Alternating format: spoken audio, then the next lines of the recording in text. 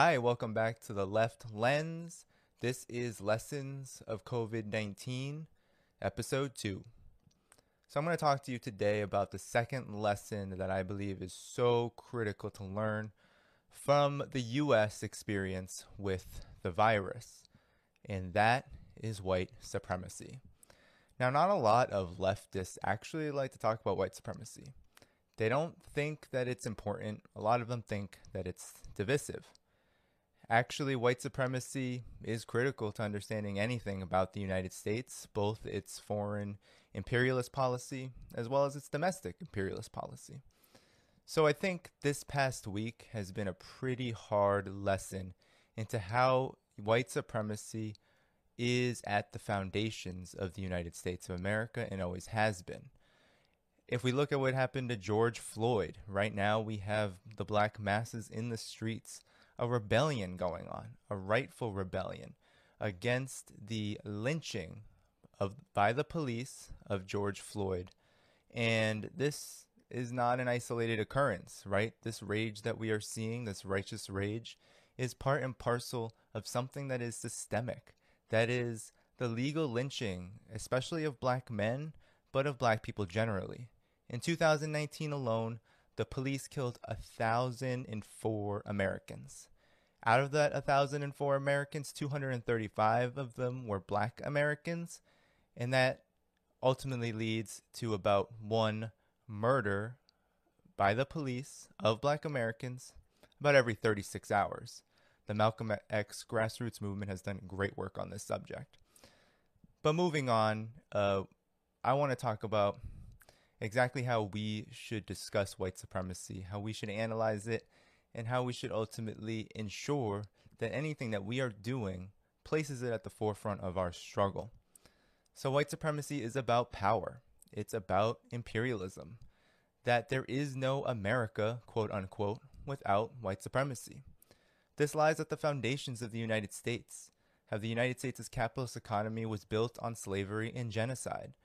Slavery of African peoples, genocide of indigenous peoples, settler colonialism, which laid the foundation ultimately for capitalist development.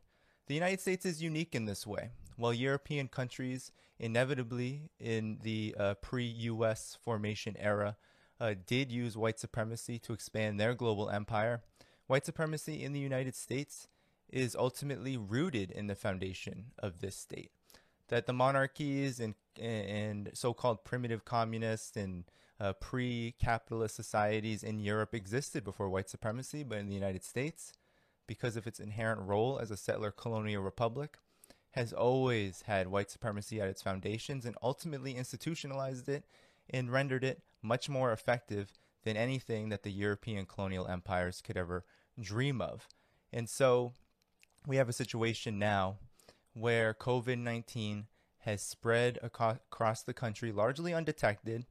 And who has it affected the most? Yes, that's right, black Americans. That also lays the basis for what we are seeing right now in Minnesota, what we saw in Central Park, where a white woman, of course, threatened to lynch a black American with the police just because he asked her to put a leash on her dog. So both of these moments are going viral. A lot of people are being affected by them. And we are seeing black people stand up in Minnesota against the racist police state. And we really have to discuss why this is happening and why it's so important to place this at the forefront of our struggle. What we had during the Bernie Sanders campaign, what we had over the last 3.5 years under Trump, was a faux struggle against white supremacy at a very superficial level and a complete distortion of what it really is, and sometimes it just the ignoring of this subject. And this is why the left is so ineffective in the United States. It's why we really need to talk about white supremacy if we're going to be effective. One of the reasons why white supremacy is such a huge lesson out of the COVID-19 pandemic is because black workers have ultimately been the ones who have sacrificed themselves to ensure that what profits can be made here in the United States continue to be made. And they were ultimately the ones who bore the brunt of the deaths in most states across the country where Black Americans reside. 2 to 3 times the rate of deaths has been higher for Black Americans than white Americans in many cities and states across this country. We also have to talk about how COVID-19 spread like wildfire in Cook County Jail in Chicago, in jails and prisons across the country, where Black Americans are 2, 3, sometimes 4 times represented in prison than their total representation in the population. We have to talk about how Joe Biden right now, Joe Biden and Donald Trump, two racist demagogues, are the options that we have for U.S. president. How Joe Biden literally authored the 1986 anti-drug abuse bill, as well as the 1994 crime bill, as well as most things in between.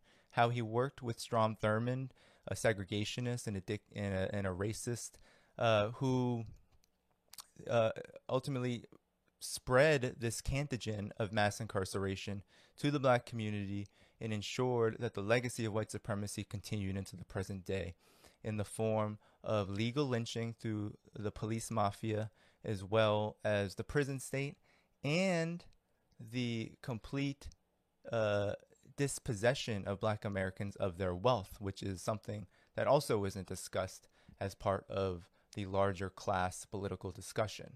And so if we're going to move forward from here, we're going to have to realize that, one, as I said in episode 1 of Lessons of COVID-19, that self-determination is a huge aspect of what we need to learn from this lesson, from this virus.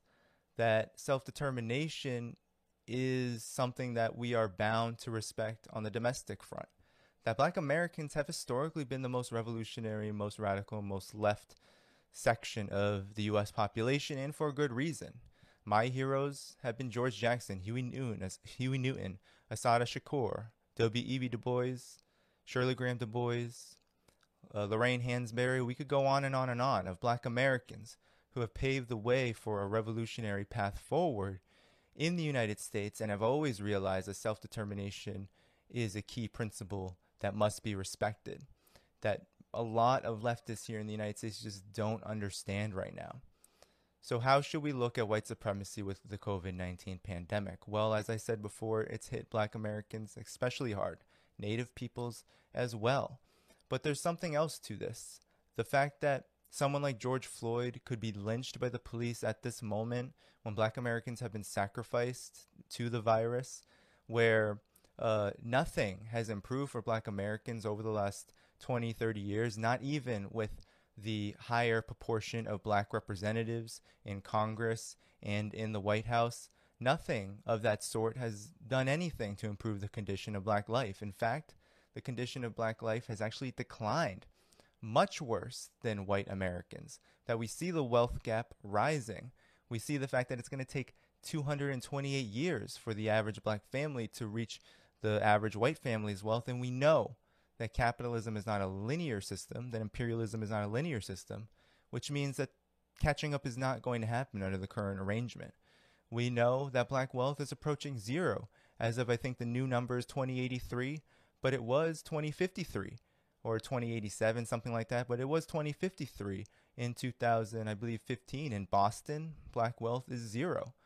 We have a situation where the assault on the working class has been much more acute toward Black Americans. And this is a lesson we need to learn in our class analysis, in our class struggle, that if we are going to come out of this virus, out of this pandemic, with a newfound spirit of struggle, with a newfound vision for where we need to go in the United States, then we're going to have to discuss white supremacy. We're going to have to confront it head on. That's what the Black masses are doing right now in Minnesota. They are destroying property. They are standing up to the police state. They're saying enough is enough.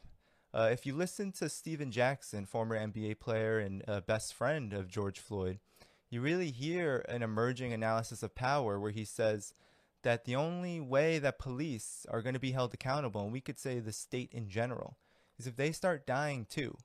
he did go to talk about the death penalty and how the death penalty would never be enacted against the police for their legal lynchings, and that is 100% true. But I think in that message, you can see that this idea of power and how black people and black Americans do not have it in the United States is a huge problem. And that white supremacy is ultimately about this question of power, that people who claim to have the interests of the working class at heart, who claim to have the interests of workers at heart, really need to center, really need to approach, and really need to ultimately heed the lessons of the Black Liberation Movement. That's what we at Black Agenda Report do every week. We heed those lessons. We try to apply them to our current situation. And we try to ensure that people know that in order for there to be a revolutionary situation in the United States, black people are going to have to be on the move and in the lead. What I think is an immediate thing that can occur that can really move this struggle forward. People like Frank Chapman has been on Black Agenda Report radio many weeks talking about is the idea of community control of the police. They're doing great work in Chicago around that, led by Frank Chapman, trying to build a movement for community control of the police, trying to have black people determine just what the character of policing really should be in their communities. That's a conversation that we need to have. That's a way to almost create a transitional demand, a demand that can strip the power of the police away from them and give black people a semblance of power to ultimately determine how their destinies and how ultimately how their lives should be protected under this arrangement. But we know that this capitalist, imperialist, and racist arrangement in the United States just will never be able to protect black life. And that is a lesson that we learn over and over and over again, whether it is the half-lives that black Americans, almost 1 million black Americans are forced to live, if not more than 1 million, if we count those outside of prison walls who are under so-called criminal supervision. They have to experience losing the opportunities for jobs, as well as rotting behind the walls. Whether we see how white protesters, white Americans, who are supposedly angry about so-called lockdown measures, can take rifles and guns into the State House, while Mumia Abu-Jamal was wrongfully accused of killing a police officer, and so many black revolutionaries have been accused of murdering a police officer. And really, not only did they not do it, but the reason why they were targeted by COINTELPRO, the FBI, the intelligence apparatus, as well as the police state, is because of their revolutionary activity. They're rotting behind prison walls. They're being killed slowly as we speak. Meanwhile, these white American protesters angry about lockdown and the economy, quote unquote, are able to walk into the State House with rifles, guns, AK-47s, military weaponry, and absolutely have no consequences levied upon them. That is the definition of white supremacy. That is what COVID-19 has taught us, that white supremacy is alive and well.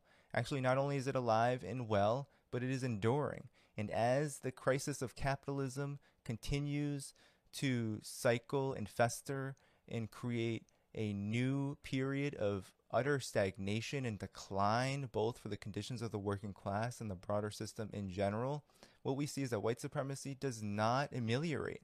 It worsens. It becomes more targeted, more oppressive. It becomes more normalized. And the need to struggle against it becomes all the more important. So as I speak to you as black people and their allies fight the police state in Minnesota, as black people every day are sacrificing themselves just to make a wage that isn't fit for human life, to live in conditions and communities that aren't fit for human life, we have to remember that self-determination also applies here in the United States. It applies to black workers, black people, as well as all oppressed peoples here in the United States, Native peoples, undocumented peoples, peoples who are terrorized as a nationally oppressed people. This is important to understand here during the COVID-19 pandemic, and it helps us make the linkages that we need to make and develop solidarity with peoples abroad. We just saw Venezuela and Iran just waged a valiant struggle against U.S. sanctions, where Iran deployed oil tankers to help Venezuela's shortages of fuel. Why are there shortages of fuel? Well, U.S. sanctions are starving them. U.S. sanctions are starving them, and they're starving Iran. But we see that global cooperation happening right now as we speak. We saw what China did around the world during the COVID-19 pandemic. We see how there are examples of solidarity that we can learn from. But we can also learn from those right here who are rising up right now, despite the dangers. The U.S. government never has given a fuck about black people. It has always been organized for their suppression and oppression. Colonialism remains strong. The crisis of capitalism and imperialism and the crisis of this pandemic has ultimately exposed all of these fissures for all of us to see. And now, as we learn from this experience, we must come out of it with a newfound passion, a newfound orientation toward ensuring that the black struggle for self-determination, the native struggle for self-determination, and the struggle for self-determination in general is in the lead in the class struggle. That we're not just talking about Medicare for all, and we're not just talking about how race is divisive. All of that needs to go out the window. This is a new period. I had to learn this for myself as a Vietnamese person, as someone who was always seeing Black death around me in my own urban community as I was growing up, who ultimately was shaped by the experiences of those around me, but also myself, being called a gook and a chink, hearing the language of war all the time be used against me in order to, self-annihilate, in order to create a sense of self-annihilation within me, the colonized mind. That is what white supremacy does as well, that we see when people rise up. And that's why I'm so inspired by folks who rise up against this imperialist and colonialist system and put self-determination in the lead, because it ultimately leads to the circumstance and the condition that our movement has to be in. It has to be in the circumstance and the condition of fighting the imperialist albatross, the state, the police, the military, the special bodies of armed men that Lenin talked about. These are inherently racist bodies of armed men. And racism is not just an individual thought or belief. It is not just institutional. It is inherent, systemic, and embedded in the U.S. imperialist and capitalist state.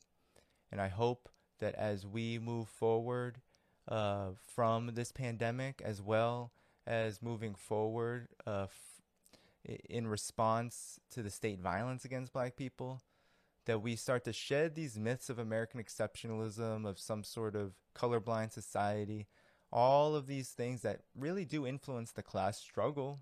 A lot of leftists take on these positions even when they don't even know that they're doing it, that the white left has just been so infantile for so long, that we begin to reconsider what is important and speak up, rise up, build connections, build love and solidarity with the oppressed, and begin to do what George Jackson said all along: settle your quarrels. The fight against fascism is here, and right now. You've been listening to Danny Haiphong with The Left Lens. This was episode 2, talking about the lessons of the COVID-19 pandemic, white supremacy.